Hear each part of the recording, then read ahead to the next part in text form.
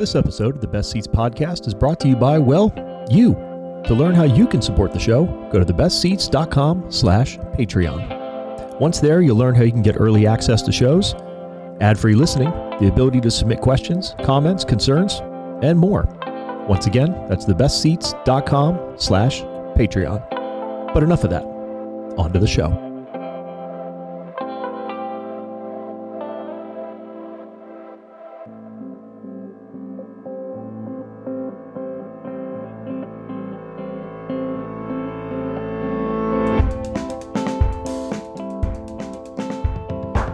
Hello and welcome to the first ever episode 25. Man, 25 episodes already of the Best Seats podcast, the only podcast bringing you the best interviews with some of the most talented folks in the Southern California hospitality industry and beyond each and every episode. I'm your host, Groff McCarthy, founder of The Best Seats. Thank you, as always, to Allie Coyle for providing the music for the show. You can find her work at alliecoylemusic.com or check out, if you're in the Orange County area, any of her family's 3 restaurants, Wine Works for Everyone, Dublin 4 Gastropub, or Fable and Spirit. Huge, big episode ahead. But first, as a reminder, if you enjoy the show, be sure to leave a rating or review wherever you're listening to it. It helps other folks find it as well. And Lord knows that only helps these chefs stay in business during these dire times. And speaking of chefs, we have a hell of a chef for episode 25. Somebody I'm a huge fan of. This is kind of special to me. It is Chef Amy Lebrun of Lido Bottle Works out on the Balboa Peninsula in Newport Beach, California. Having her on for the 25th episode, first of all, awesome to hit 25 episodes. And thank you to everybody who's stuck around ever since the very first episodes when I was trying to record them, when I was live streaming, doing video, and it was just this whole, it really made me realize why it takes 19 people in a van to make one college football game happen on top of all the cameramen and everything else, because the logistics of running your own show is just insane. Those first couple episodes, while they were fantastic, and my very first guest, Joe Cook, is just a doll, they were definitely a little rough. So thank you for sticking with it for 25 episodes. If this is your first time, welcome. If this is your 25th time, God, I hope it's better. I think it is. But getting Chef Amy Lebrun on for this episode is really special. Before the whole pandemic broke out, she was actually the last person that I wrote a profile piece about. It was the last piece that I wrote for a magazine back when those were still a thing. And it was a piece that I did for Sauté magazine here in Orange County. It was a digital feature just kind of about her philosophy. I'd been into the restaurant and, tasted one of the new menus. And she just has this calm, cool, collected, visceral force, kind of like a hurricane before it really unleashes itself. She's just precise and talented and just incredibly passionate. And she really has this infectious, borderline intimidating energy when you eat her food. And the thing that I love about Lido Bottle Works, if you've never been, is it's not a big place, as you're going to hear about in the interview. It's very small, it's intimate, but there's not a lot going on design-wise, and I mean that in a good way. The lights, when they hang over the tables and on the bar, not that you can sit in them right now at the time of this recording, California still has no dine and eating, but the restaurant is almost purpose-built to put the focus on the food, and that's something really special, I think. And she's special. I think she's a hell of a chef. I think she's underrated, even with all of her accolades and everything that she's garnished. She has worked alongside, as you're going to hear, some really talented people, some incredibly influential chefs in the area, and her name should be included with them, I believe, every single time. She's wildly talented, very well-spoken, well-read, well-traveled, just all around exactly the type of person that you want preparing your food. So I hope that you enjoy this one. I don't want to talk much longer. I want to jump right into it, and I hope you enjoy the 25th episode of the Best Seats podcast featuring chef of Lido Bottle Works, Amy Lebrun.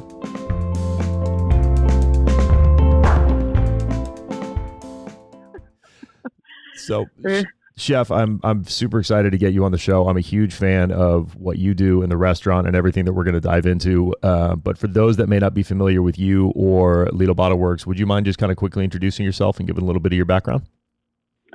Sure. My name's Amy Lebrun. I've been in this culinary culture field in Orange County for quite some time, born and raised, and always have worked along the coast. Started off at the Ritz-Carlton in Dana Point. Was there for 8 years, my brief stint, and then I left there, went to Pelican Hill Resort, Newport Coast as well. So it was like, haven't really gone too far, but very familiar with the area and like people's needs. So, and the cuisine around here. So from there, kind of walked around a couple places and landed in Lido Bottle Works, Newport Beach. So you make Right on it the sound water. like such an easy trek to kind of climb right up the coast. But I mean, looking at your background, obviously the Ritz and Pelican Hill are so widely established, and anybody that's familiar with Lido Bottle Works, kind of before we dive into that, should know the kind of talent that you're bringing. But it's definitely not an understatement to say that you came up alongside some of Orange County's heaviest hitters. I mean, being with the team that you were kind of at Ritz and everything with Pelican, can you kind of describe some of those people that you worked with? Because I'm sure people listening are going to immediately recognize some of those names and kind of what that was like on your career. Yeah. Well, definitely to this day, one of my mentors, Ian, we worked together for 8 years, and it was, I look back at it now, and I was, he's amazing. And I just remember fearing him so greatly because he was, what I thought was intimidating. But at the same token, I was like a difficult cook too. You know, I was young and, and, had an attitude, was very hungry for the industry. So it's a two-way street. So where I thought he was this monster, it was in my head. Look back at it.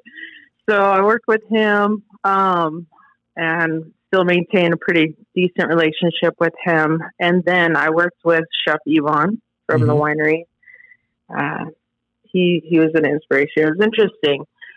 One of my goals working at the Ritz-Carlton was to work at the fine dining establishment they had called the Dining Room. And it took me just 5 years to get my foot in the door into that restaurant.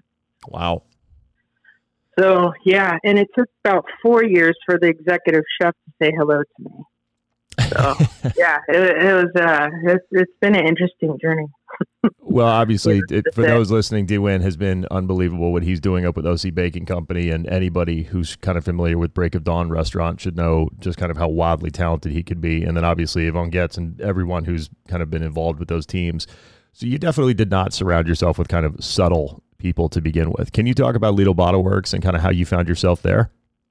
Yeah, it was thanks to D. I started doing some pop-ups with him, it was like 3 years ago.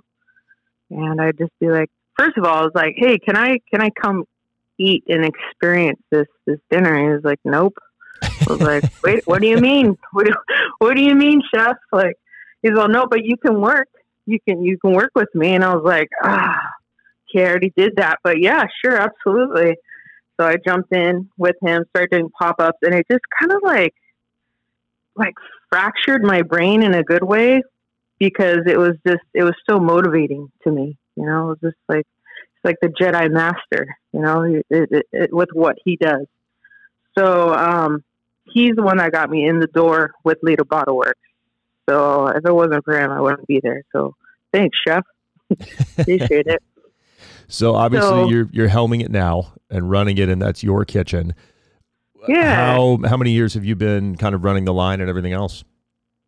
Since day one. So it's been a little over 3 years. And obviously we'll jump right into the first elephant in the room. So 3 years, a lot of well-deserved accolades. What's the past 6 months kind of been like? Well, I just remember like St. Patrick's Day is like a free-for-all at the restaurant. It was like one of our last days before lockdown and takeout pivot. So it was just a lot of unknowns, and it was a survival mode per se. And I just felt like for like a month, like the circus song was playing over and over in my head. Like I was just like looking at my sous chef, like, do you hear it? Do you hear it? Yeah, I do. Okay. All right. Well, what are we going to do today? We're going to take all of our menu and try and make it into family meals and all this stuff. Get creative. Hey, we're making cheesecake now. Cool. Put that out. All right, that's selling. Let's make cookies. All right, now we're a bakery, are we? It was interesting. So it was a bunch of survival. So I don't know how, because it was just my sous chef, Joel Gutierrez, which is amazing, by the way. Him and I, that's it. It was just him and I. So we were just in this kitchen running around in circles 7 days a week, looking at each other. It's like, are you taking out the trash tonight? Or are you doing the dishes? All right, let's flip a coin, because it was survival. So, and it seems like now in the present that's so far away. That's so long gone. Because I don't know if there's ever been, St. Patrick's Day, generally speaking, is not a day that most people remember. At least as a certain section of the night that most people eventually are not going to remember if you're going out and kind of celebrating it. I don't know if there's ever been a bigger St. Patrick's Day that everyone remembers. So it was kind of insane for everything to shut down. And then kind of like you said, even experiencing, a pop-up back in the day with D a little bit, everybody's restaurant all of a sudden became a pop-up and everything almost kind of changed. And it was just this brand new business model that didn't have anybody prepped. So to hear that it was just you and your Sue crushing it for doing the best you could for 7 days a week is really intense. What was the surrounding community like? Because obviously kind of where Lido, so if anybody doesn't know, Lido Bottle Works, you guys are just kind of right on the water on Balboa, talk kind of like the back of, you're not in Lido Marina Village proper, but you're in that kind of same neighborhood area, just about a block from Fable and Spirit, down the road from Nobu, kind of right in that corner. What was it like kind of being surrounded by those other kind of, restaurants as well, and kind of looking over your shoulder, seeing how, oh, hey, they're doing this. Ooh, they're doing that. What was that kind of like from the community standpoint? Well, we're definitely a tight-knit community, so we get along very well with everybody and all the managers in the area. We communicate very well. So it's just a matter of like, what are you doing? What are you doing? Oh, we're doing full service. No, we're not doing that. Okay, well, yeah, we are. And it was just like, kind of like everybody just do what you feel comfortable doing. We weren't trying to be trendsetters, but it's just like, all right, well, is this going to work? It's like trial and error. So everybody supports one another, and everybody's, to be honest, it's thriving down there right now. Good. That's good to hear. I was going to ask, how have things been since the order to, well, we'll use the most recent order, the dining outside only. What have things been like since that? Well, just to put in perspective, we're a 63-seat restaurant, and 11 of those seats are at the bar. We have some patio dining. And I was just like, I want every single head count outside if we can. Every single one. Let's not skip a beat here. Let's focus if we can. How do we do that? I got to like pass city code. We got to, communicate. There's a lot of work to be done. So literally now we have every single head outside. So it's like working really well for us. Good. One of the things that I love about the restaurant is kind of the little garden that you have kind of surrounding the planters. And there's plenty of people that you see kind of walk by with their coffee and their dog. And I don't even know if they notice it half the time. What was it kind of like being able to tend the garden and things like that during the shutdown? It's great therapy. I was going to say, that's got to be a bit of kind of like a release.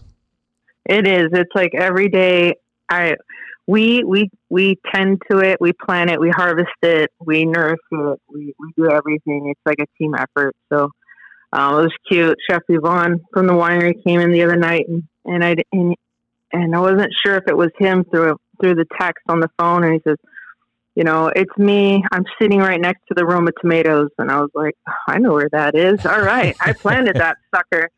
And I go out there, and he's like, I just want to pluck it. I just want to eat it. I was like, no, you can't. But it's like, I just love that garden. We got corn growing right now. They're getting to baby stage, so I'm pickling them. It's inspiration. It's inspiration, and it teaches us patience. A lot of my cooks are really into gardening as well, and I'm teaching them. So it's an overall learning experience for us in the garden. I love it. Where did your passion for that come from? How did you get into cooking initially, before even jumping into the firestorm that was kind of your time at the Ritz? Well, I just love being hospitable. that's how I show my heart. It's on a plate.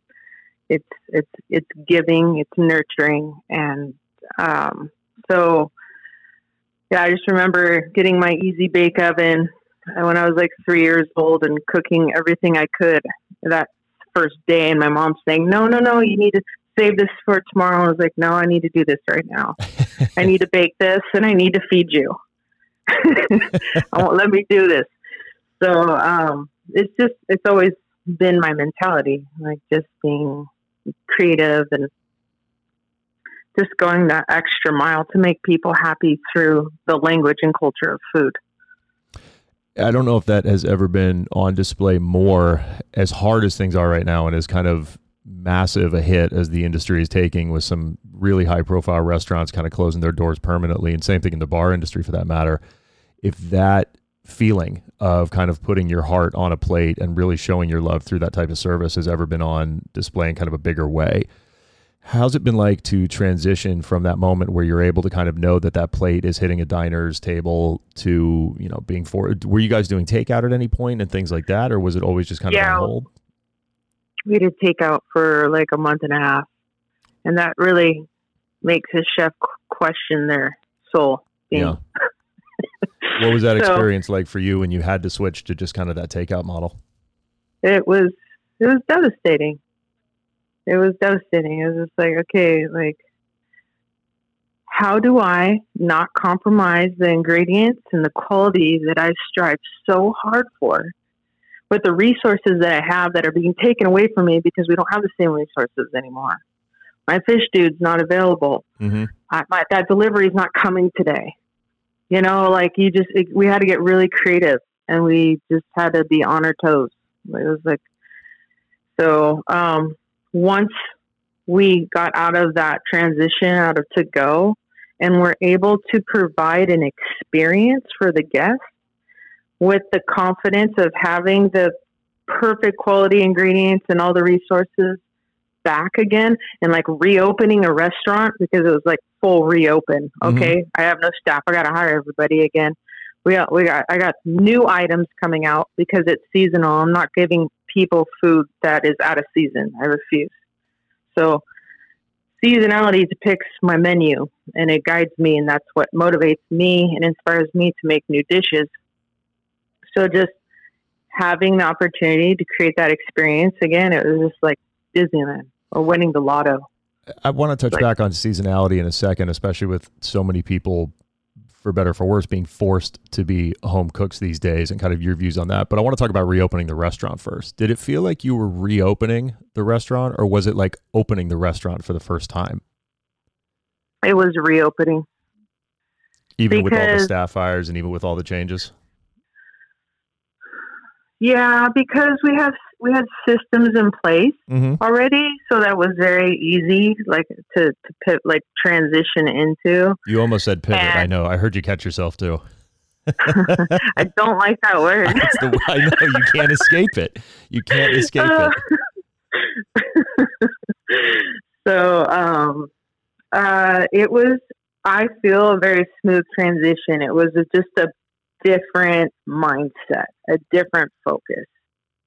From the business side of things, being a smaller restaurant obviously makes those razor thin margins even more razor thin. Was it better, though, to have a smaller place to kind of reopen it with those systems still working than to try to open some, 250-seater behemoth? I think so. Yeah. Yeah. That's good. Yeah. I like that. Like we said kind of before, I wanted to touch on it, you're such a big fan and proponent of seasonality, which is something that I really respect. And I know that I want to say it was like 2 months before this all broke out, I interviewed you for a third-party magazine, and you were so adamant about how you don't even wait for the season sometimes. If something is ready, if something blooms early, if something is coming early, then it's time to use it. Is there any kind of niceness with the way that you feel about I should say, your passion that you have for food, looking at people who are now forced to kind of become home cooks, accepting seasonality, availability of produce, things like that? Does that make your heart a little bit happy? Yeah, I'm just curious. I don't have a lot of, all my friends are in the industry, so I don't have that mindset of like, so what kind of tomatoes you get to do, today, Auntie Jean, how did they taste? I haven't had that experience to do, like to be mindful of that and other people's experiences. With everybody having to cook from home, is there any kind of newfound appreciation that you're being able to see from diners when they're able to come back into the restaurant? Yeah. Kind of understanding that these, okay, there we go. Complete elation. Good. Fantastic. It's like, it was so welcoming because we have so many regulars, and I'm so thankful for that. And just them coming back and just being happy to sit there and have a quick chat and some of their favorite things. It was a beautiful feeling. It still is. Still a beautiful feeling. I love it was like that. super, super genuine. You mentioned you're working 7 days a week. At the time of this, we're recording this, like August 11th or something like that, Tuesday. The restaurant is going 7 days a week. Are you just doing dinner service? What's the current schedule? We are doing Monday through Sunday dinner, Thursday and Friday lunch, and Saturday, Sunday brunch. Got it. Okay, so you are going full board 7 days a week then. Yeah, and full service. Just our menus, like it's not muted. It's not cut in half. It's like it was before. So it's not like, all right, they only have half the things. No, it's not like that. We are like 100% focused on just getting it to where it used to be. We're like on that path. The biggest struggle I'm having right now is staffing. That's why I'm working so much. I understand. Yeah. Is it the fact that, is it the argument like some sides of the aisle are making that people don't want to come back to work, even though the unemployment benefits at the time of this recording have currently been eliminated? Or is it just a matter of having to find people that feel safe being back in a restaurant? It's both. It's lots of things. You have to be mindful of what people feel and decide. We're very, very careful at work. We take great lengths to be clean and follow protocol at this time and as always. But I'm having the hardest time. I don't have an answer. I reach out to a lot of the other surrounding local chefs, and they're all having the same problem. So it's not like, I just wish people would want to come back to work. I think right now it is easy to say that people, that don't feel safe, but also don't want to work if they're getting paid more not to in certain circumstances. I can understand that, but I don't agree with it. If it is down to a payment number, if that's the way that someone is feeling, does it kind of speak to one of the larger arguments that have been being had, at least before the shutdown, about kind of improving, quality of life for people that do work in the hospitality industry, specifically kind of along the, if you're working the line, whether it's increase in pay? Again, you're never going to be able to change hours because dinner service is dinner service. But a lot of those conversations were being had before the shutdown. They've obviously been on pause now. But is that something that still needs to be addressed kind of as soon as the hospitality industry can do it? I think so. I'm very, very mindful and aware of people's needs in the kitchen. I treat my staff very well. I give them 2 days off in a row. They have like a set schedule, like all the things I always wanted. I try really hard to strive to give them, because if they're happy, they're gonna make me happy, and the food's gonna be happy. So I'm like really adamant about that. Good. Taking care of my people. You need a day off, I'll work your shift for you because I need you to be happy. We're a tight knit group. I'm very grateful for the people that I do have. And what's interesting is there's a whole bunch of people out there that are extremely passionate about cooking that can't stay home and not work. Yeah. They can't. They're like, I don't care. So the people that I have in my kitchen right now are the ones that are like, I don't even care about the money. This is what I love to do. And I'm here 110%. And I've never had that before in a kitchen. So when this all happened, they approached me. They came to me and they said, "Put me in, coach." That's And great. I was like, "All right, I just need a couple more people that share that same mentality, and then we'll be doing pretty well." But so that was the silver lining. I had some of these people just come out of nowhere and be like, "I can't sit at home. I can't do it anymore." That's like, great. Cool. I love Let's that. do this. See, so if you're listening and you're out of work, go apply. It's good. Send in a resume. We'll crowdsource right from here. Come play. Get on the team. From the safety aspect of things, obviously, so many different parts of this have been politicized, and there's so many different parts of information out there. I'm not an epidemiologist. I don't know what the right answer is, but surely from the sake of running the business, what's it been like for you? You mentioned that you're obviously being very safe, just as you were beforehand. Obviously, restaurants are clean places, but now with all those extra measures that have to be taken, whether for effectively, lowering the numbers of this thing or just public perception, to look around and see there are some restaurants who are also taking it very seriously, and then there are some, and I'm not going to name names, but especially not too far away from your backyard, that are definitely not taking it seriously. There's a really wide spectrum all across Orange County. Is that disheartening at all? Do you just kind of put it in the back of your mind and focus on Lido? What's it like for you? I focus on Lido, and I'm just aware. To each his own. I can't really, I couldn't really comment on that because I'm not going to those places. I'm not partaking in dining in those experiences. So I haven't formed an opinion. So no, I'm just sticking straight to Lido. Fair enough. 7 days a week. Obviously, you've only got so much free time aside from having to sit down on pokey little local podcasts. What else are you doing? How are you keeping relaxing? How are you keeping sane? Well, what's interesting? Like right now is like a really great opportunity, like against all odds right now to like shine, like being on your show right now. I'm stoked. I'm super happy that you invited me, of course. I'm trying to get more coverage in certain ways. I'm focusing like innately like on making new menu items, some crazy stuff coming up, so it's like I'm working a little bit harder because I want to shine brighter right now. That's really admirable. But what I do on my free time, when there is free time, I'm out of here. I'm going camping. I'm going to the beach. I'm going to places that are safe and just I love nature, and that's inspiring to me. I used to go to eat every chance I could, different restaurants. I have certain groups of friends that I would always do. I'm a very social person. I need to talk about food, like when I'm not cooking it all the time. It's in my veins. If I'm not speaking it, I'm eating it, so, just, keeping in close contact with my chef friends that are going through their own struggles too, reaching out, trying to stay positive, checking in on people,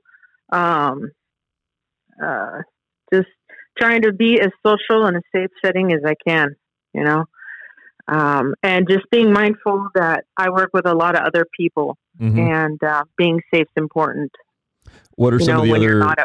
Oh no, absolutely. Whatever you can do to kind of limit, I think is best. If nothing else, just for kind of the history and point of reference. God forbid anything should happen. Right. With so many friends in the industry, who are some of the people that you're luckily and kind of thankful enough to call good friends, and what are some of their restaurants or places that you're a big fan of? Well, let's see. Well, there's D, of course, Big Don, and then there. I have a lot of LA friends, so let's shout out to LA right now. Or LA needs it right now. They definitely do. There's been some sad closures recently up there, so they need all the love they can get. Well, my homegirl, Sarah Kenneth, she is the owner of Anarchy Seafood. She's based out of downtown LA, and she's like a moving vendor. She was at Smorgasburg, and obviously that's closed, so she's having a rough time. So Anarchy Anarchy Seafood. Check it out. And then my buddy Wes Avila at Gorilla Tacos, founding chef of that. I miss my friends; they're kind of far. Let's see. Let me think. Chef Paul Buchanan out of Long Beach. He's awesome with his charcuterie and his catering. Pascal reached out to me not too long ago. I really appreciate chefs reaching out to other chefs and just saying, "Hey, we're all in the same boat. If you need to give me a call, give me a call." It's been a great support.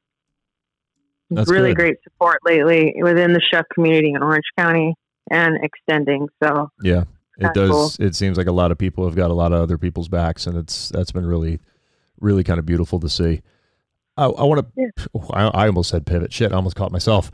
I want to transition, not pivot. I want to transition. I want to talk about menu design because a lot of people, and this is not a knock against them, have gone simpler with their menus. Whether it's to cut down on food costs, whether it's to limit prep because they might be short staffed. A lot of people have kind of gone back.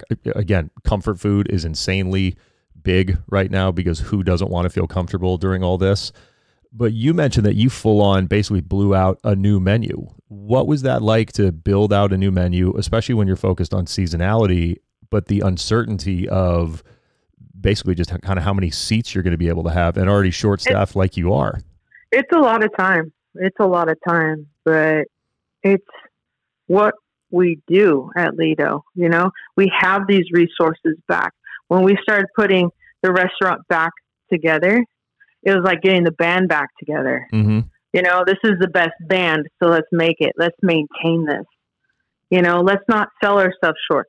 This is who we are. This is why we are. We want people to continue to feel that way. We don't want to lose our fans. You know what I mean? Like that's the best way I could describe it. So naturally, when melons are in and certain ingredients are in, I have to use them. Mm-hmm. We're just doing what we've always done. So if I had to work harder in that respect, it's definitely worth it because I definitely want to showcase what my heart is still, always. I won't back down in that regard. For people that are listening that may not be part of the industry, just kind of fans or avid diners, things like that, can you talk about what it's like to bring a dish from concept to menu to the table? Apart from quite a lot of work. Just trying to figure it out. Well, you have to make sure that your purveyors have what you're looking for and it's in season. So first it's got to be what's in season. And then you need to reach out to your purveyors, get them all together, get your resources. And here's the thing with timing, like you got to react fast to what's in season because it could be out 2 weeks from now, but it could be in prime in this moment. So you need to change things really fast. So it's from your purveyor to getting it into the kitchen, playing around, making sure, testing all your recipes.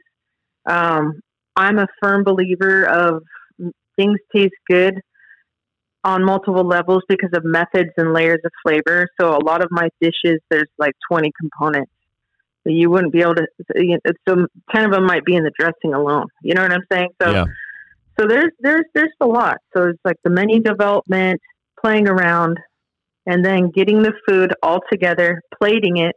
That could take a couple days, and then and countless hours and visions, and then finally it gets to your plate. And hopefully that whole process, would take no longer than a week. Yeah, because that's how fast the seasonality goes. How long do you expect the current menu to stay relevant, or is it up to the ingredients?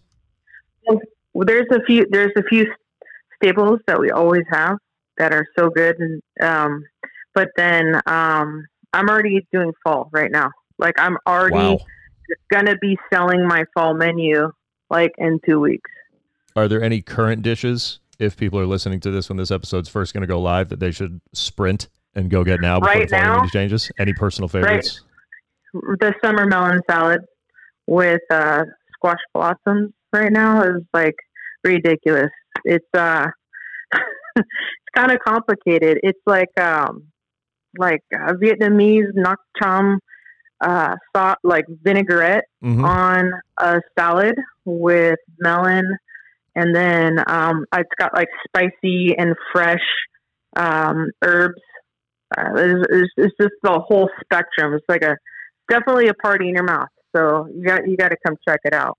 I think the term like globally influenced is really kind of just word that gets thrown around on menus quite a bit. But I would say that Lido's truly is, but it's never felt forced. Your menus have never felt like you were trying to shock somebody. It's just using flavors that you respect and know that they work together. Where did all of the influence come from? Was it just the time working at these global resorts like Pelican and stuff like that? Because you were under, I mean, especially at Pelican, let's talk about rather a traditional French and, Paul Dublé. That's where did this entire kind of catalog of these nuanced flavors come from? The inspiration for different cuisine is like, I love to travel. Every year I go to a different country or countries. And then I get inspired by certain things that I try in different spices, bring them back. And then I'll just prod out on one ingredient for a month, and it'll be like almost in every dish that I have. And then one day I'll be like, whoa, it's in everything. I got to reel it in. But I just prod out on an ingredient and just like go crazy with it, start doing different things and experimenting in science and everything. So, unfortunately, I haven't been able to travel lately, but I love Baja. Mm-hmm. I go down there all the time. I love the Valle de Guadalupe. I love the wine. I love the restaurants down there. I love Finca, Deckman's. I go to the Food and Wine Festival every year in October when some of the greatest chefs in the world show up and they cook for you. Mm-hmm. You get a lot of inspiration. You got to motivate yourself. I love Spain. I love Italy. So like those are motivating things. So I know how to cook. That was hotel life, like French cuisine, very traditional, classic, but then putting your own spin on it, like me getting out of the corporate curtain of the hotels and be able to have a freestanding restaurant is like, it's like an explosion happened. It was like, whoa. I can do whatever I want. Okay, well, it's going to be good. So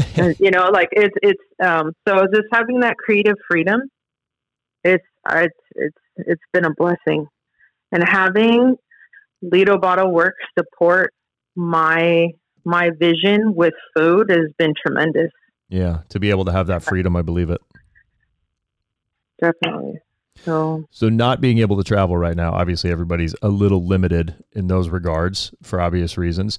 Have you been being able to kind of like escape in any way? Books, documentaries, anything like that? Been camping, going to Joshua Tree, getting out there with nature. I love being outside. Mm-hmm. Love it. I go to the beach practically every morning, take a walk.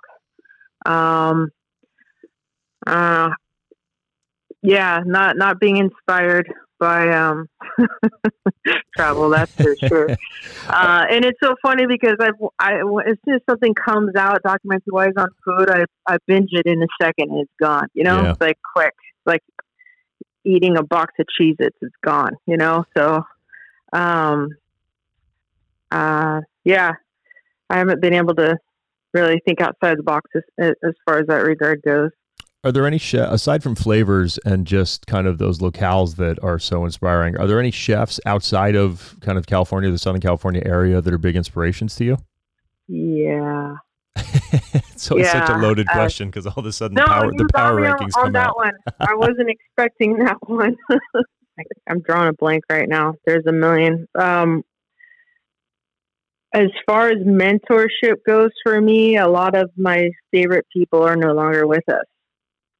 So I don't want to be negative in that respect. That's fair.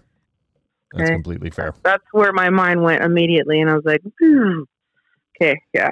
Well, there's too much negativity today, so we'll keep it positive. That's fair. It's okay to get caught off guard on some of those. It's fair to do. Again, anytime I ask what other chefs, everyone's immediate power rankings come out, and they're like, oh, man, who do I list first? I don't want to make anybody mad. Yeah.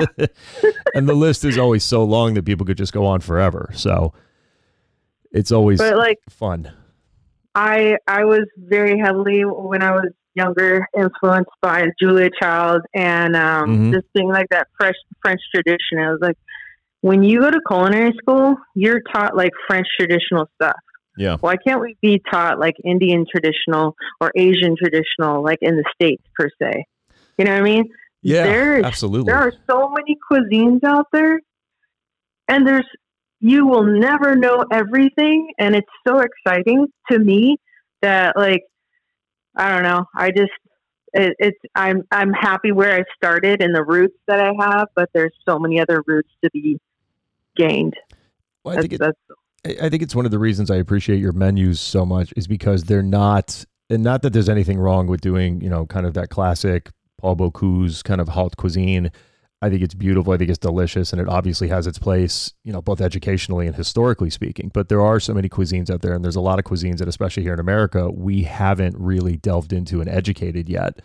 When it's 2020 and there's documentaries hitting Netflix, and you're watching, Padma Lakshmi say that she cannot wait for kind of Indian food to have its moment, you realize that we have not maybe come as far culinary wise and kind of educating ourselves on some of the not lesser known dishes, because they're massive dishes and they're globally influenced. So I really always appreciated that you're using ingredients that push and maybe provoke and just kind of entice and excite your diners in a fun way. So I've always been very, very grateful for you for that, and kind of bringing that education to, whether they know it or not, to kind of all the people that are able to dine with you.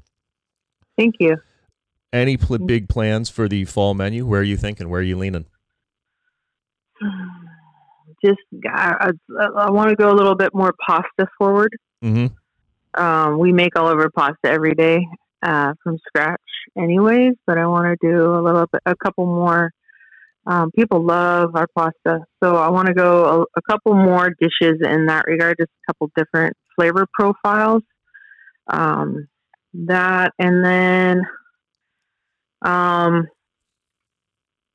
want to put some more new proteins on there. We've been kind of rolling with the same ones lately. So different base dishes, but it's complicated.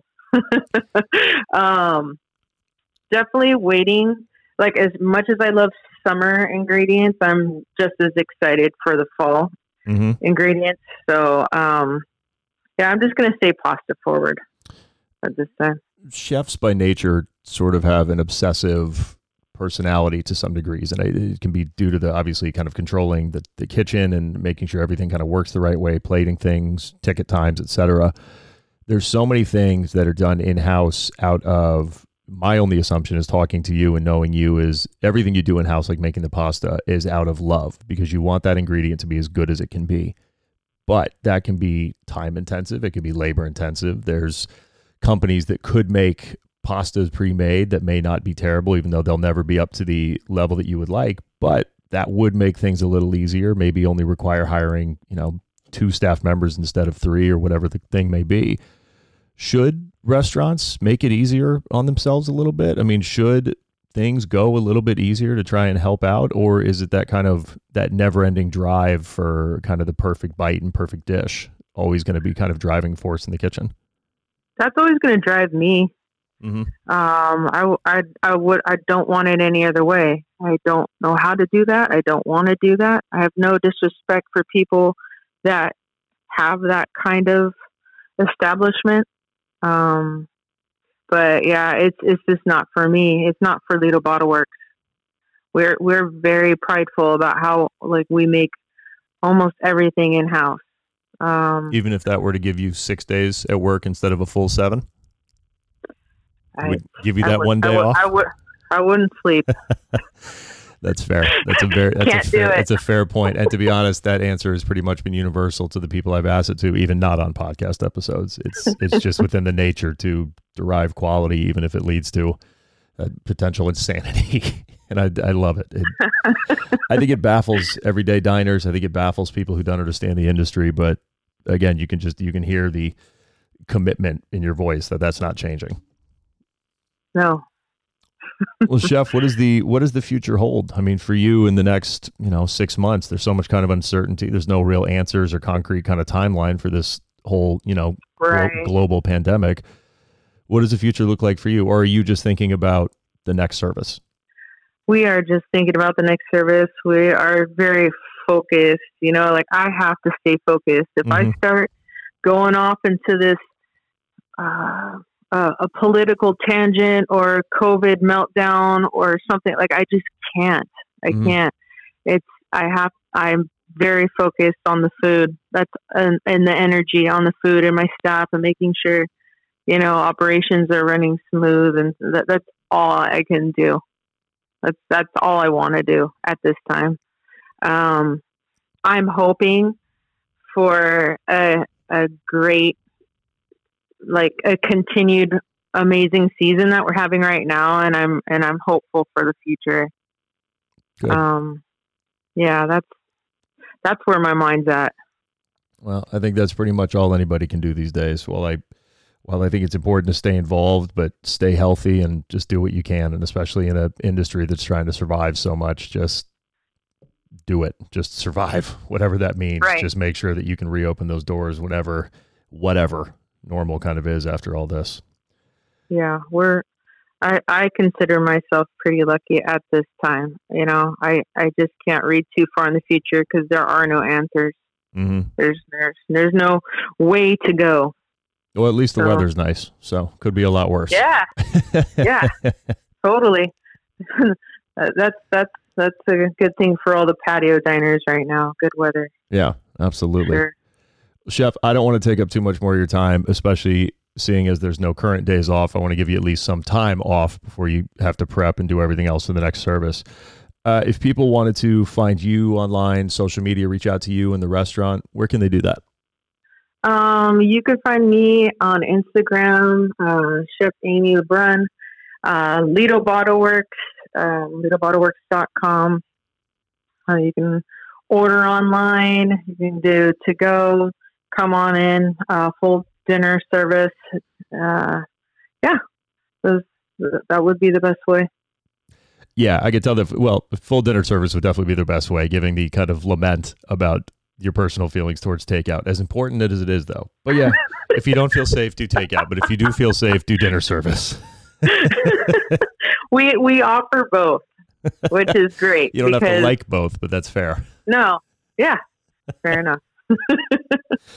Oh my gosh. Well, Chef, thank you so much for the time. I can't tell you how nice it was to take a little bit of time and have you on. I adore your food. I really love Lido, and I love kind of the whole ethos and everything behind what you do.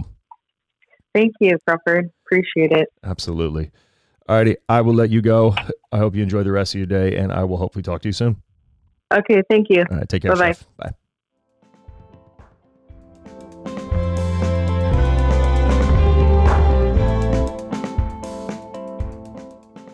Thank you to Chef Lebrun for taking the time for this.